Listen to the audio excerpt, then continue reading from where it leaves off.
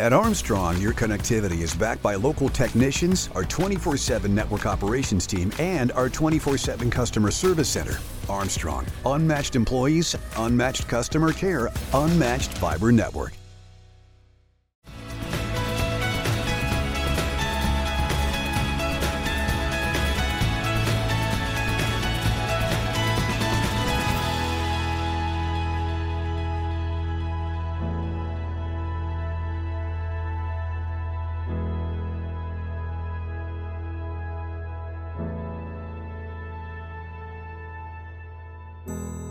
Hello, everyone, and welcome to Armstrong in the Loop podcast. I'm your host, Seth Prentice, and today I'm joined by Shana Clancy, Suicide Prevention Coordinator for the Butler Veterans Affairs Healthcare System. Shana, welcome to the show.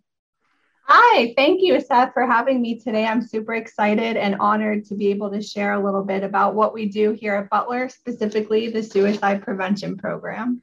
Shana, I am super excited as well. Armstrong has its Healing Hero program where we help and coordinate PTSD service dogs for veterans. And it's just been a big mission of ours now for almost 5 years. And we thought it would be a great opportunity for us to explore further into suicide prevention and some of your knowledge, as well as some additional things that the Butler VA is doing to help those that might need some additional help, as we don't want to lose anyone and we don't want to lose our veterans as well. So, let's get into it. The Butler VA has been a part of our community for 75 years. Most people are aware that you provide medical, surgical, and quality of life needs for veterans. The VA has adapted to offer new programs, one which we'll talk about, as we mentioned before. But could you give us an overview of the additional treatment programs the VA has expanded to provide for veterans? Sure, absolutely. We have quite a few different resources and programs that we offer here. We offer housing resources for folks who might be dealing with housing concerns, drug and alcohol treatment, domestic relations, mental health treatment, case management, veterans center kind of information and vocational rehab as well to get our veterans reestablished with employment, job training opportunities as well. We also have reentry support, residential programs. We offer substance abuse, kind of like an inpatient setting, what we call the domiciliary. We have the CLC, which is a community living center as well. And we also have caregiver support, which just to kind of let everybody know, they have an upcoming summit on August, let me see here, I believe it's the 24th. And you can reach out to Candace McManus if you're interested in any more information participating in that as well. Well, that's perfect. And what we can do is we'll provide that information in the show notes so that people can reach out and contact for participating in that as well. Shana, I understand there is a major effort, on the VA and you in particular to help with suicide prevention. Explain what your role is and how critical it is to our veterans. That's a really good question, and one that a lot of people have, not only the community, but veterans themselves. We have a big mission here to partner with community resources to get the word out of what we're doing, what our services are, and that as long as veterans qualify and are eligible for services, that they can come here to receive that, especially for suicide prevention and awareness. My specific duties, I'm kind of more of the administrative team leader for the suicide prevention team. So I do all the tracking and reporting, enhanced care delivery, access and referrals as well for various reasons, outreach awareness, kind of what we're doing here to educate the community a little bit. Education and training. We offer SAVE training and lethal means safety training as well. So pretty much just kind of overseeing the program, reporting to my chain of command as well, but ensuring that our veterans, especially our high-risk veterans for potential suicide or homicide, are being tended to as best as they can. How critical is it for veterans, more so now than ever before, to have a service like this that you're providing?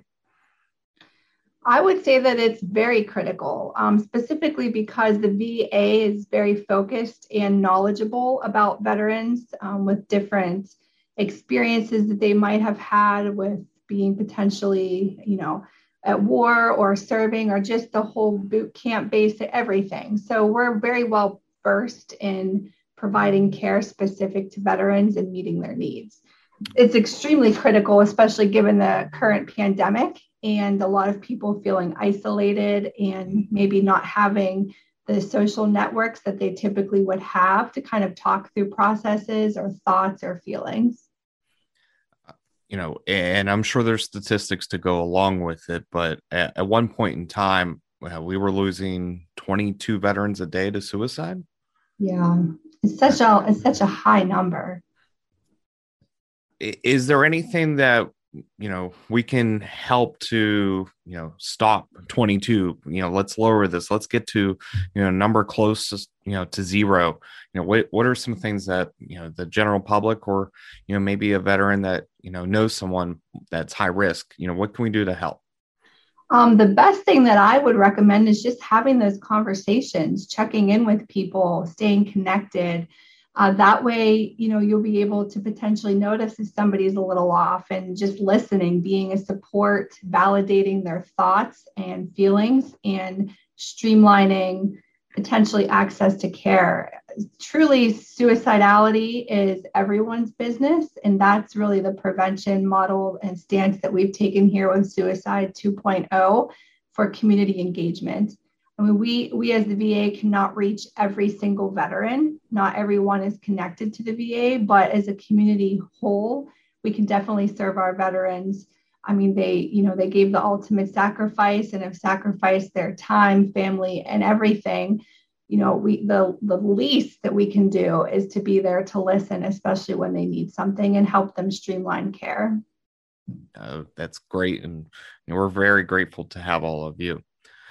Can you talk about some of the suicide myths and misinformation that's out there that kind of provides a bad stigma to, some of the things that, you're hoping to break?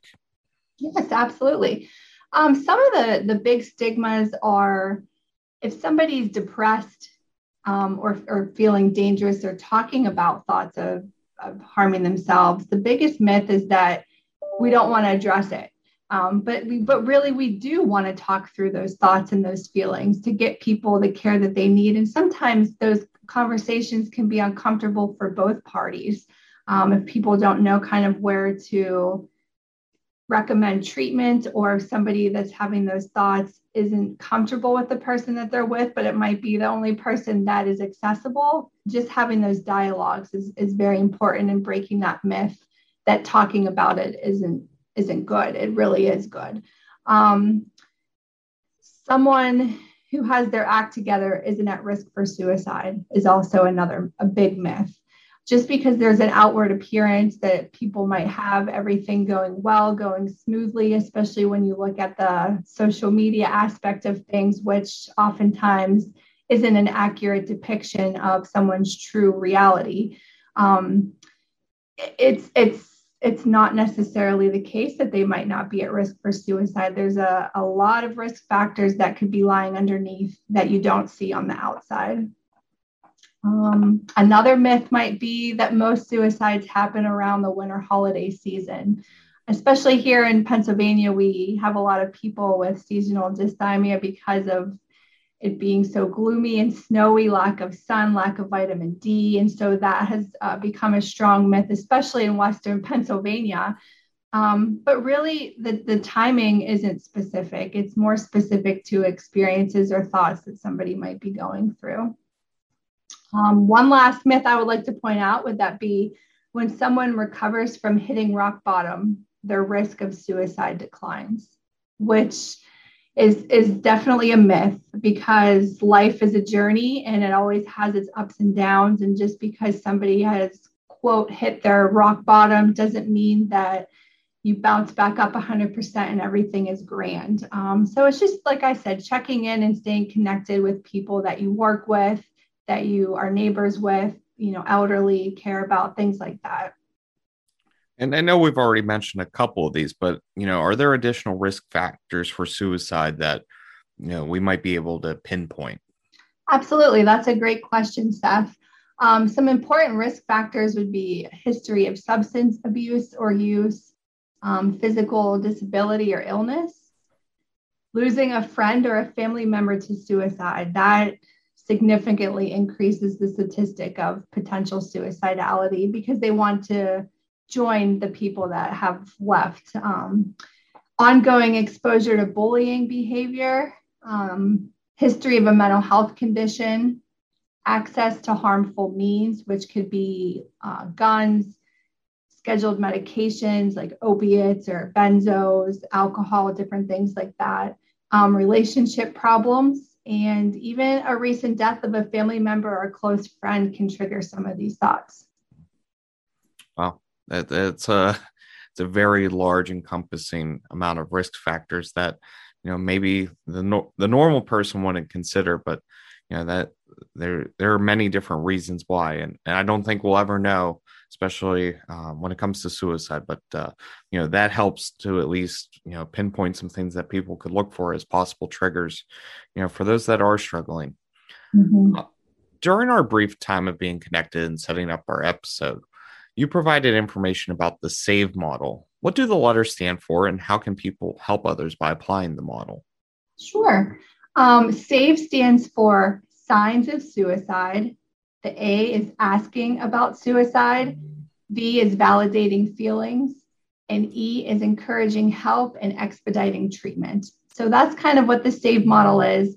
And the best way for people to help others get care that might be encompassed in the SAVE model would just be to continue to identify the importance of suicide prevention, calling the crisis number. Every county has a specific crisis number that can be called. And there's also the Veteran Crisis Line number. All of these factors kind of play into keeping the conversation open and looking for signs. Is this a new model, or is this something that has been around for years and is now just being marketed more to the general public? This is actually a newer model. This came out between PsychArmor, which is a nonprofit, and they teamed up with VA and came up with SAVE trainings. It's a very standard training. It can be accessed as well through PsychArmor for free.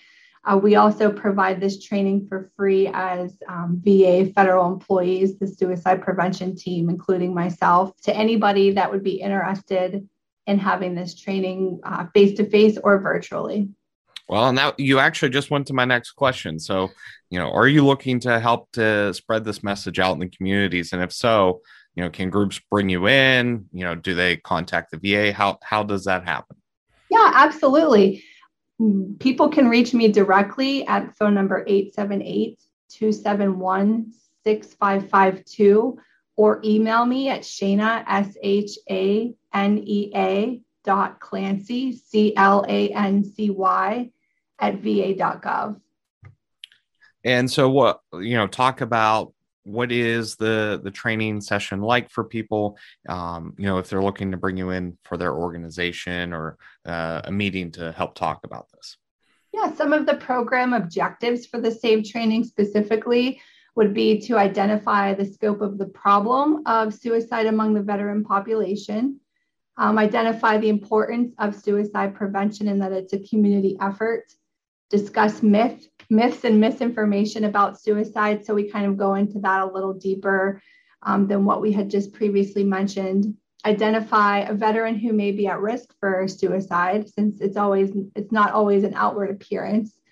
Also, discussing signs and symptoms of suicidal thinking is covered, and asking questions about suicide in an objective and non-threatening way, as well as validating. And we also go over referring a veteran for evaluation and treatment. This sounds great. Is there anything else that you'd like to share with us today? I would like to share the Veterans Crisis Line number.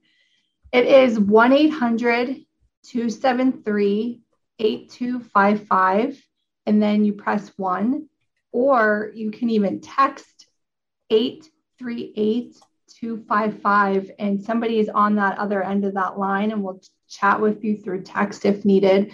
One of the biggest misconceptions is that a veteran can be the only person to utilize that. The reality is that anybody can call the Veteran Crisis Line on behalf of a veteran or somebody that might be struggling with a mental health crisis. There's also a misconception that the Veteran Crisis Line has to be for somebody who's having a mental health crisis or thoughts of harming themselves or someone else. The reality is that we get calls through the Veteran Crisis Line number for everything from difficulty navigating the system, medications not being filled timely, all of these kind of factors that might put somebody in a bad spot, especially if they don't have medications that they need for whether life-sustaining or mental health-sustaining measures. So that would be one of the biggest takeaways from this session, that I would just like everybody to know that the community can call on behalf of somebody, and we take it from there to get them the services and care that they need. And do you have any success stories that you might have helped someone from, going down a darker path? That's a really good question, and I think really hard to quantify sometimes, because we do this work, day in and day out, and try to really help people get back to the best life that they can live. Actually, I have one really, really interesting story. I had met a lady who, and this was before I even started working here at the VA, but she was a veteran, and she had slit her wrist, and I found her. I just happened to come up on her and was able to access care really quickly for her. And we've kept in touch still. She was a friend mutually. And she thanks me repeatedly, which is really kind of her, because, sometimes it's really hard to think about those dark spaces that we've been in life, and we all have them. But she's gone on to be really successful and just thankful and giving back to not only herself and her family, but her veteran friends and comrades. Oh, I can't imagine, but, thankful that you were there at that moment to help her. And I'm glad to hear that, she's recovering and living the best that she can. And I hope that this episode provides an outlet, for someone out there that, if it's not them, they might know of someone that maybe just needs to talk, and find one of your programs, because you're doing a lot for mental health. And I hate for mental health to be a stigma, as it doesn't need to be. And I think your message can help, because that's one of the things that we need to overcome, especially in this country, is, mental health should be something we can talk about. Absolutely. I agree with you 100%. It shouldn't have that stigma effect. And it should just be, people go to get their diabetes medications and talk about that. If you need mental health medications, it should come to that time where you can just talk about it freely and not feel judged. And here at the VA, there's no judging in our service line for sure. We're here to help the best that we can. Well, I thank you, Shana, for joining us and everything you do for our veterans. To learn more about the Butler VA suicide prevention, check out our episode notes for the link and phone number, as well as we'll have the crisis phone number and the veteran number for people to be able to call or text. Thank you so much for your time. It's been a pleasure. Thank you, Shana. For Armstrong in the Loop podcast, I'm Seth Prentice, keeping you in the loop.